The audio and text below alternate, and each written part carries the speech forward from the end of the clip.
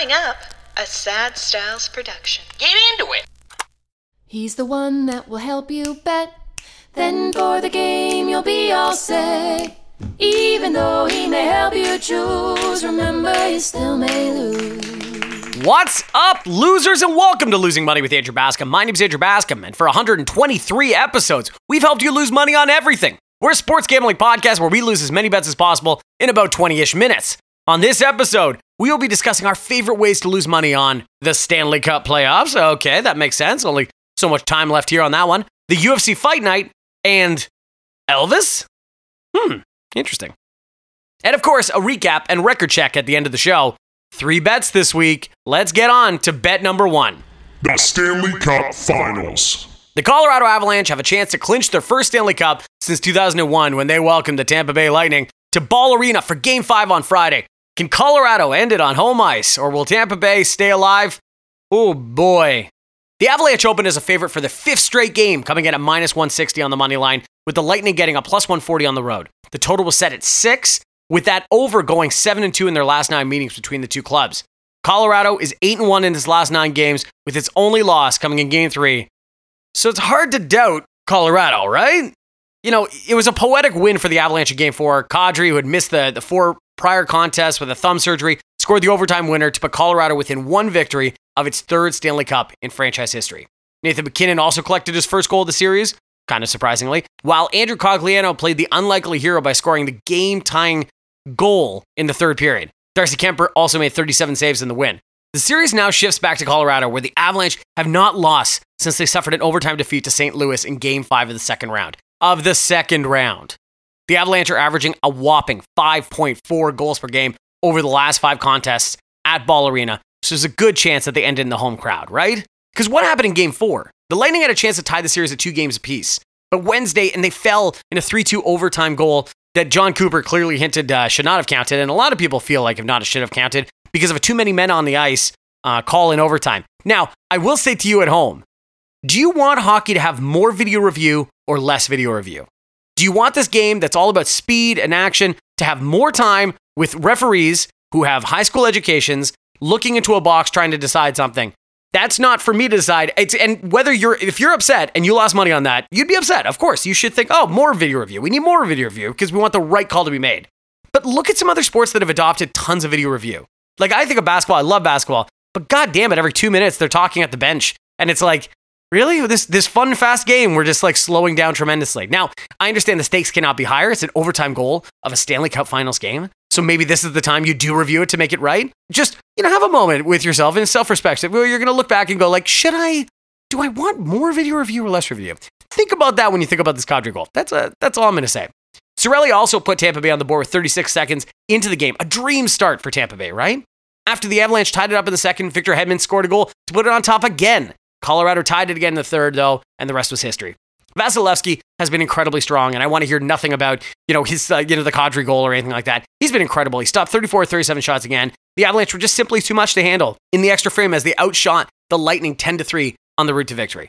Tampa Bay, which had won 8 straight games at their home arena, suffered its first home loss since Game 3 in the first round against the Toronto Maple Leafs, which, by the way, are still the only team to take Tampa to 7 games. I just wanted to make that just incredibly clear.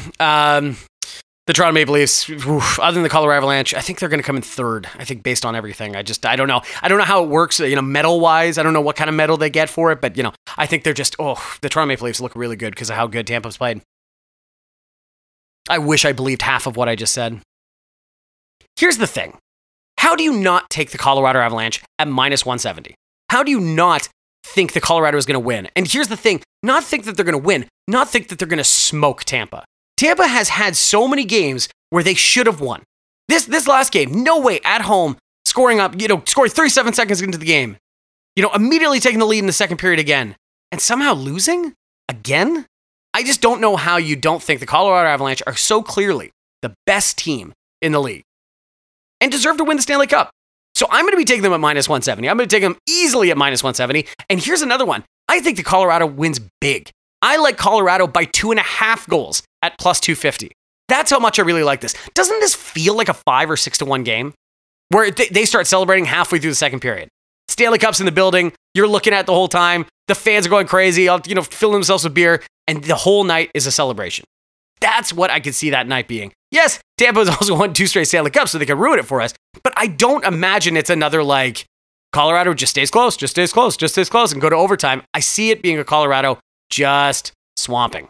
So I'm going to take Colorado -2.5 at plus 250. And yes, I'm going to be taking the -170 because I'm not an idiot. And that's bet number 1. Let's go on to bet number 2.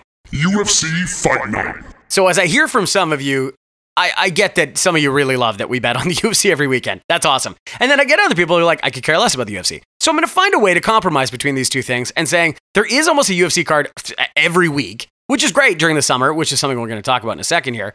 But if you don't like it, it's a huge skip. So here's what I'm going to do. This is the compromise. I'm going to definitely be taking a bet from every Fight Night card, and I'm going to be betting on it.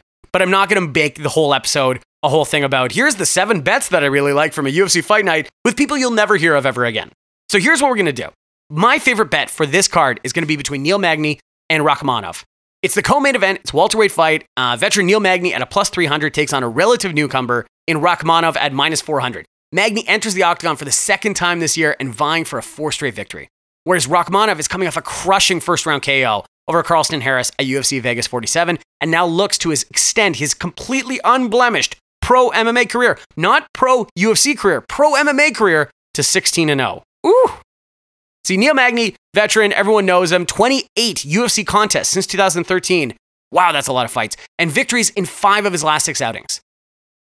He has seen 16 of his 26 career fights go the distance, including a UFC record 12 wins by decision as a welterweight, which is incredible because if you remember, George St. Pierre was a welterweight too. See, Rakhmonov on the other side, he's more of a mysterious figure. He has just 3 UFC fights under his belt, which brings his impressive credentials to the octagon. He is a former WMMAA Asian and world champion, and he's also a former Kazmov and M1 welterweight champion as well. He's the first Kazakh fighter to sign a contract with the UFC, and his career-opening 15-0 run that features 9 wins inside of 5 minutes. That includes 8 wins by KO and TKO and 7 by submission. That's in the first 5 minutes. That's just nuts. Rakhmonov has also been keeping opposing strikers at bay through his first 3 UFC fights, absorbing just 25 total significant strikes in those contests. I just want to say that again. First 3 UFC fights, only 25 significant strikes. These have just been hot knife through butter type fights here. See, now I think Rakhmonov is going to win. Why wouldn't I? So does the UFC. So does the odds makers. -400. But I don't want to touch that -400. -400 sucks. So if you like Rakhmonov, like I do, and just heard what I said about Magny, absolutely love going to the judges. He loves talking to the judges. If he doesn't see the judges, he misses the judges. Sees how they're doing. Then you should take the under 2.5 rounds like I am at -140. It's like a bet for Rakhmonov, but it's just better odds. Also, if Magny somehow shocks the world, knocks him out or something like that, you get that as well. But just thinking that the total fight will go under 2.5 rounds, I love that bet. That's absolutely what we should be doing. So this is what we're going to be doing. Under 2.5 rounds for Rakhmonov and Magny. And I'm going to throw in 2 more bets just in 10 seconds here. Josh Parisian at -120 and over 1.5 rounds. And then we're also going to be taking Gamrot in the main event at +210. We're going to take the underdog and the under 4.5 rounds. So there you go. I threw in some extra bets at the end there. But, we're not going to dominate this whole episode with UFC. Until next week, which I'll talk about later. Let's go into bet number 3. Domestic box office bets. What did he just say? What are we trying here? Okay, so we're going to be trying something a little different in the summer, okay? As a part of the ethos of this podcast, we're going to gamble on non-typical things, right? That's what we've always said. Now, I'm going to give out picks to the Stanley Cup playoffs, which I just did, and some big men slapping meat, which we just did.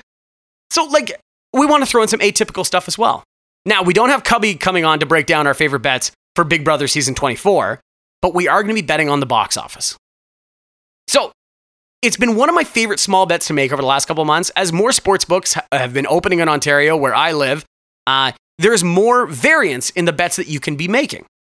So I've been betting on the box office for the last couple of months, and I wanted to make sure I got a handle on it before I subject all you losers to it. But we're going to be betting the over and under first weekend domestic, yes, meaning America, returns on a certain movie. It's either this or we talk about baseball for 10 weeks. Or Big Brother. Your call. You let me know. Okay, so this week, the box office it is, and our first movie is Elvis. And the over-under, 32 million.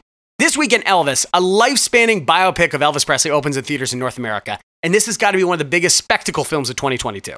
Baz Luhrmann has not made a film in almost a decade since the Great Gatsby adaptation, starring Leonardo DiCaprio, and he's taking one of the most iconic figures in Americana ever, Elvis Presley. See, your temperature for Luhrmann's films might sway. Mine does.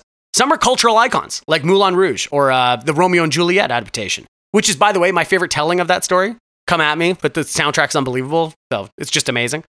But there are also some serious duds, like Australia and The Great Gatsby, which also made me think he didn't read the book. Like, I honestly don't think he understood the book, but whatever. Honestly, though, but when he does open movies, his movies do well. People like this visual appeal. And whether the movies are good or not, people definitely see trailers and then go, oh, wow, look at that. See, like, people love seeing them. The two flops that I just said are bad movies that I just spoke of, Great Gatsby in Australia, made $353 million and $215 million respectively. All of his films are just so flashy. You know, and they're incredibly visual driven. They're like feature-length music videos. And with Elvis having a runtime of 2 hours and 40 minutes, oh my God, in the words of our longtime guest Late Night, woof. This is the longest music video you're simultaneously, like a lot of his movies, I'm simultaneously bored and exhausted. Because you're just like visually, you're like, what? Everything's happening. But at the same time, you're like, can't wait to get out of here. See, Austin Butler plays Elvis, and he's a relative unknown, maybe, best known for playing Tex in Once Upon a Time in Hollywood. So he's not a big star. He won't draw, right? Unlike his heavily prosthetic, baffling accented co-star, Tom Hanks, who is one of the biggest draws in movie history. He's playing Colonel Tom Parker, one of the biggest influences in Elvis's life, who found him and became his longtime manager. Yeah, so for Tom Hanks, you can point at Saving Private Ryan. You can save it Big or Forrest Gump, whereas all of his movies make a ton of money, and you think, well, he's not that star anymore, right? You don't, that time has passed for Tom Hanks. Movies don't work the same way. Now, that's kind of true, but not as much as you think. He's seemingly the only person left that can make adult dramas. Not based on IP or, whatever, like a comic book movie or anything like that. He's not like he's making Forrest Gump 2 and it made $1 billion or something like that. He still makes adult dramas, like Sully, making $238 million. Bridge of Spies, making $162. The Post, $179. Captain Phillips with $220. Now, on top of that, not mentioning he's maybe the voice of the most lucrative franchises in film history with Toy Story. Austin Butler won't put butts in seats, but Tom Hanks, even under all those prosthetics and crazy Goldmember accent, might? I can't believe I'm going to do this, but I think even with the reviews not being that great and 2 hours and 40 minutes, good God, I'm going to take the over $32 million for this first weekend and see how we're going to do here. I like this. This is going to be something I'm going to do all the time. So you better strap in and get ready for it. Because over-under box office is just, I got to predict that people want to see Austin Butler, that people care about Elvis. And here's the other thing. We're doing domestic for this one just because it's so much easier and the reporting is so much easier. It also comes out all in the same weekend. We could do international, but then it would take like a month to tell. And, I don't know. Do you have the patience for that? Also, the international thing, very odd. Elvis never performed internationally. He only performed domestically. He performed in Canada 3 times and everything else was in America his whole life. I thought that was very odd. So he is one of the biggest figures of Americana ever. And I wonder how that translates to Europe and Asia and Australia and Africa and all the other kind of things as well. Also, Elvis probably attracting an older crowd, a crowd that still would go to the theaters, right? I don't know. This could be fun. Over 32 million. You let me know what you think on that one. Let's go to the recap. Okay, these are going to be the 5 weirdest bets I've ever put together here, but Colorado Avalanche, -170, and the Colorado Avalanche, -2.5 at +250. We're going to take the Magny Rachmanov under 2.5 rounds at -140. We're going to take Parisian -120 and over 1.5 rounds -180. We're going to take Gamrot +210 and under 4.5 rounds in the main event at -105. And then we're going to be taking Elvis over 32 million. There you go. Just natural groupings of things to say out loud. Record check. Okay, record check. Last week, episode 122 was about the US Open. And we had Charlie Chalk on to make his bets. And I'll let you know, Charlie Chalk, he did okay. He lost a little bit of money, but he did okay. He had Xander Schauffele at +2,200. He tied for 14th, which is not winning. John Rahm at +1,400. He tied for 12th, also not winning. And JT, his favorite bet at +1,200, tied for 37th. But you know what he did win on? Phil Mickelson missing the cut.